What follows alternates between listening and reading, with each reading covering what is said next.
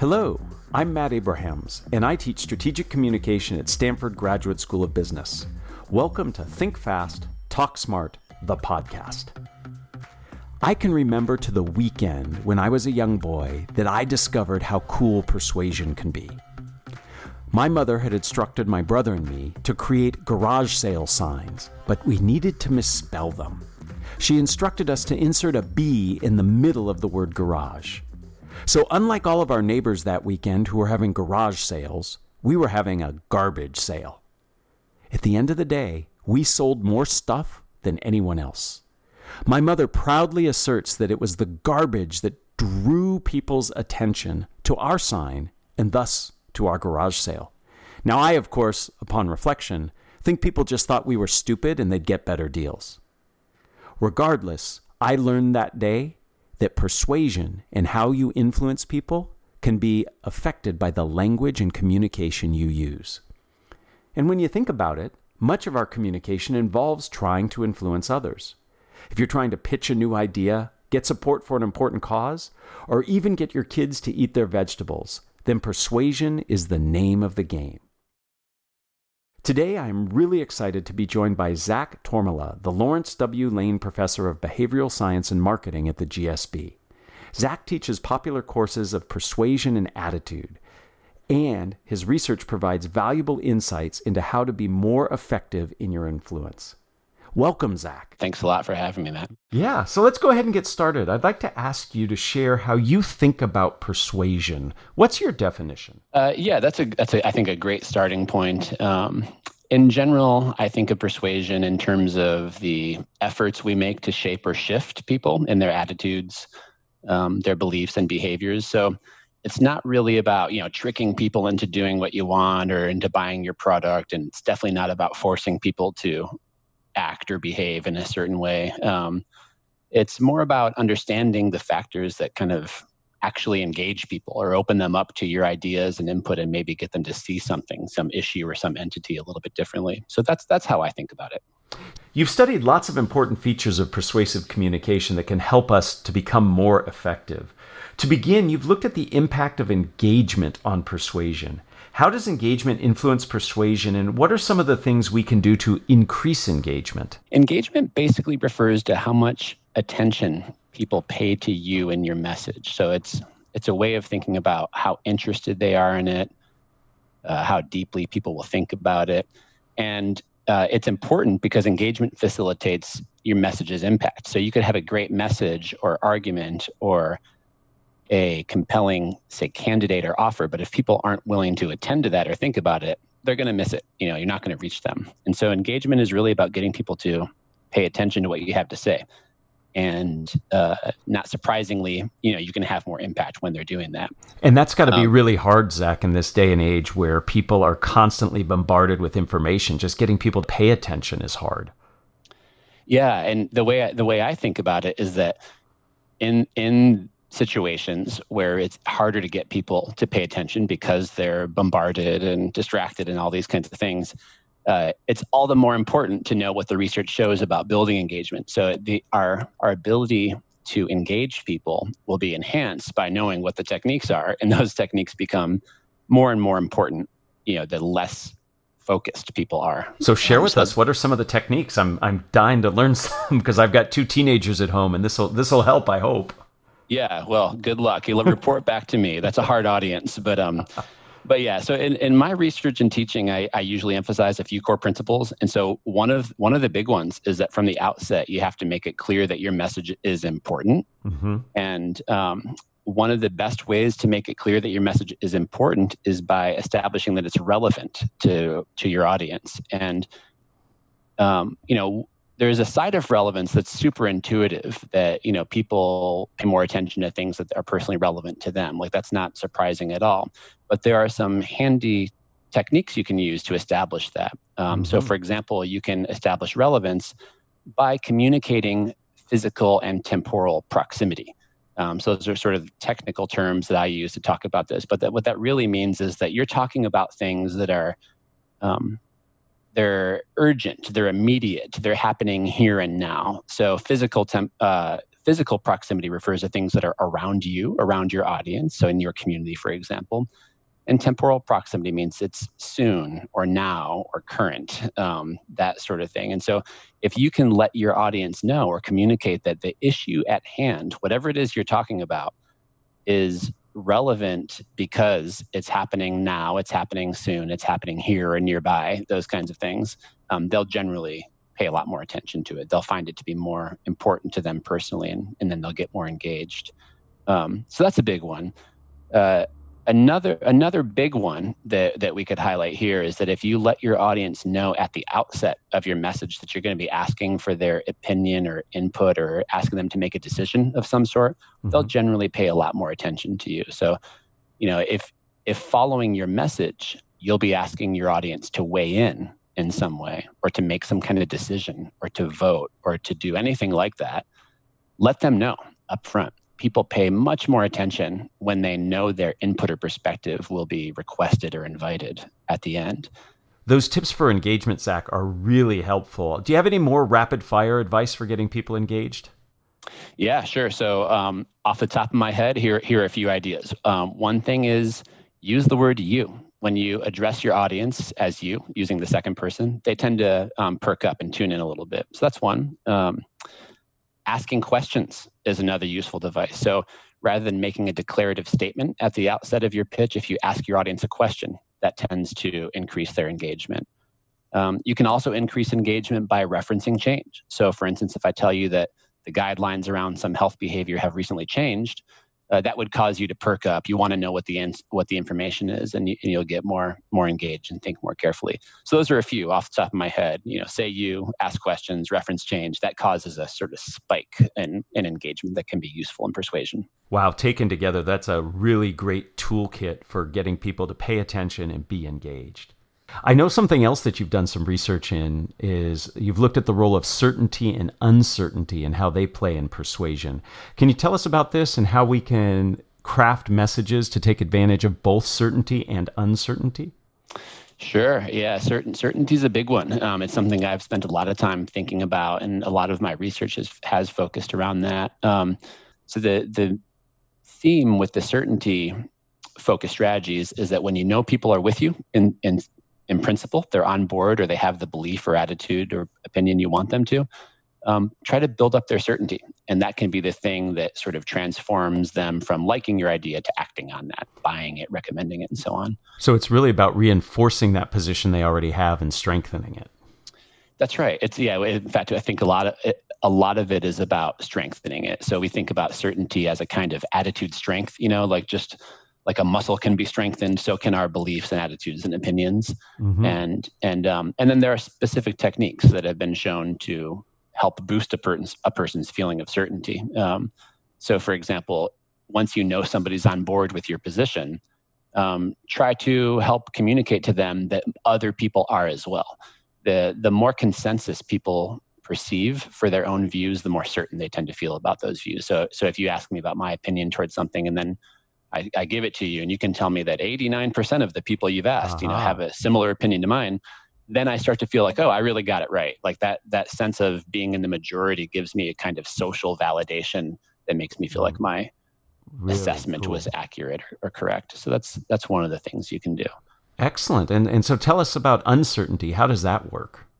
Yeah. So uncertainty it's actually about getting engagement. So it goes back to the engagement question in a way. But uncertainty, the idea there is that although certainty is a good way to kind of convert an attitude into action, uncertainty is better at getting people to want more information or to think about something. And so if you can create moments of uncertainty or moments of doubt or wonder in your message, that can make people feel curious. They start thinking something like, I wonder what's going on here, or why did he say that, or what was she going to say there?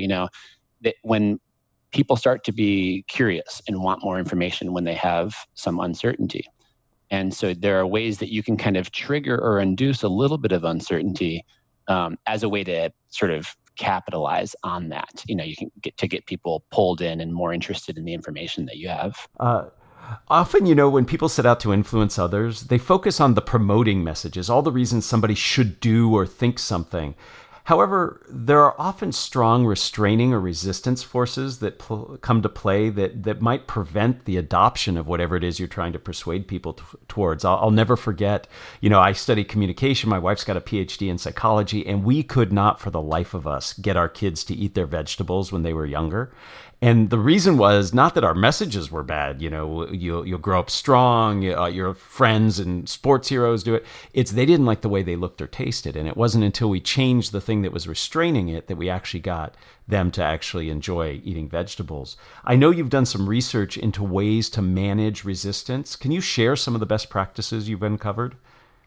Yeah, sure. Well, I have done some work on resistance, and in general, there's a healthy amount of research on this topic that kind of highlights the ways you can sidestep or dampen a person's resistance if you suspect that's coming. So some of the things that have been found, this isn't just by me, but by other people who work on these topics, is that when you're suspecting resistance, so let's say that you have an audience or a target, and you know they tend to be resistant, or they tend to be skeptical or reactant to whatever you say. They're contrarians, those kinds of folks. Taking a less forceful, more cooperative tone, or using more cooperative language can be effective. So using words like we, us, together as a team, things like that sort of create a common in-group. We're all on the same team here. We're all in the same group. That tends to open people up. People are generally much more open to in-group members than out-group members. And so, using cooperative, non-forceful language can help with that. So inclusive language makes people feel part of the same team, and that opens them up.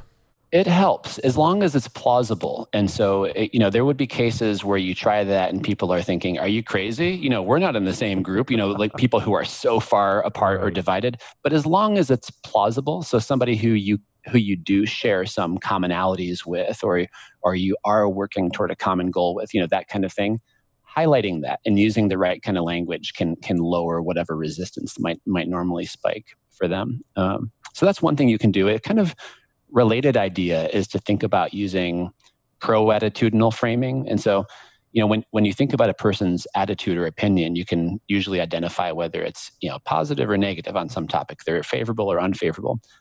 A pro-attitudinal message is a message that's on the same side of an issue. So if someone's positive, it's also positive, not negative. Counter-attitudinal means it's on the opposite side. And so sometimes when you're about to disagree with a person, which can be a situation that triggers a lot of resistance, you have a decision to make.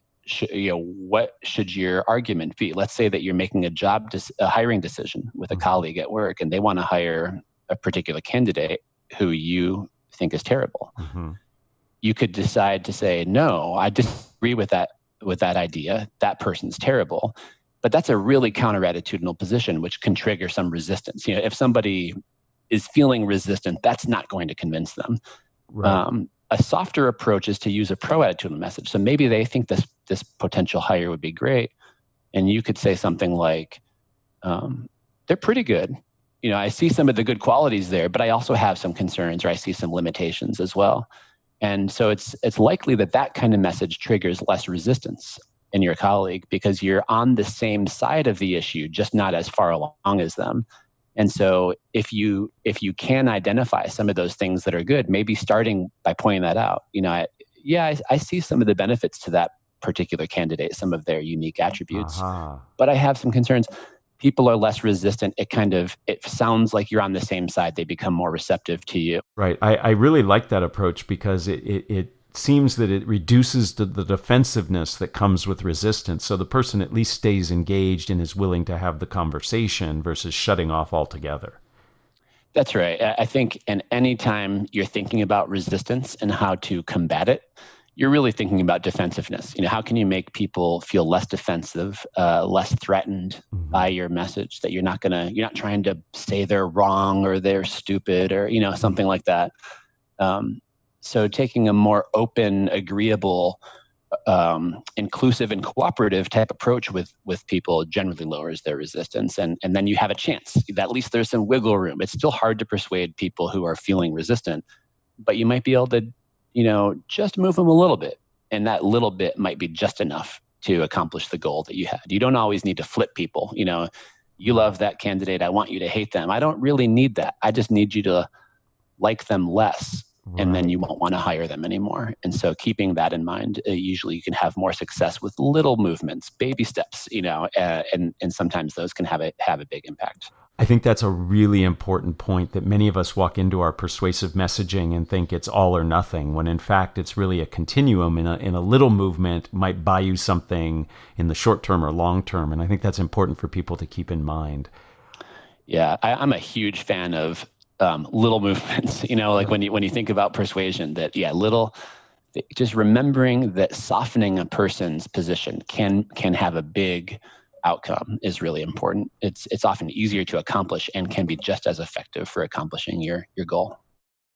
So before we end, I like to ask the same 3 questions of everybody I chat with. So I hope you're willing to answer these questions. Okay, let's do it. All right. So if you were to capture the best communication advice you have ever received as a 5 to 7 word presentation slide title, what would it be? Be confident, but also open and humble. Let me see. Be confident, but also I think open. You're close enough. I got it. Yeah. So be confident, but also open and humble, something like that. And that's not really advice that I got from any one person, right, but more like an amalgam of insight that was passed on to me by, from different sources. So question number 2, who is a communicator that you admire and why? That's a good one. My communicator, at least top of mind right now, is Steve Kerr, coach of the Golden State Warriors. So I'm a big basketball fan, and living in the Bay Area now for 13 years or so, I've gotten pretty swept up in Warrior mania. Sure. So I pay a lot of attention by default to what's going on with the team and the coach. But I really like his communication style. I think he has this sweet spot combination that I was just talking about in the last question, that he presents as calm and confident, but he also shows humility. He also uses humor very effectively to sort of diffuse a question or the audience. And so, so I'm going to say I like Steve Kerr, that I feel like he seems in control. He seems calm and poised, but also open, not arrogant, and he's funny, and he is engaging and feels trustworthy as a result of all of that. I'm a big fan of his too. I think you and I both share a passion for basketball, and I think he's a great choice as a good communicator to admire. So the third question is, what are the first 3 ingredients that go into a successful communication recipe from your perspective? But one would be get your audience engaged. And that is often the first thing that you need to attend to. So if your audience isn't interested and involved, it's going to be hard to reach them. So focus on building engagement, especially early on. My number 2 thing is probably establish your credibility. And I don't necessarily mean your expertise or your competence, although that's often important to do. Right. But I mean, this other stuff that we've been talking about. So you should convey that you're trustworthy, that you're open and receptive to divergent views. If you can show that you have those kinds of qualities, that you're open to different perspectives and can be trusted, it's easier to connect with and reach your audience. And then my third thing, I'd probably return to the importance of certainty. So once you know that you've got your audience on your side, focus on building their certainty, giving them some sense of conviction and confidence, because that's, as I mentioned before, the catalyst that can sort of transform an attitude into action. It transforms liking your idea or your product to actively supporting it, buying it, recommending it, and those kinds of things. So maybe that is, not necessarily the first 3 things, but 3 big things.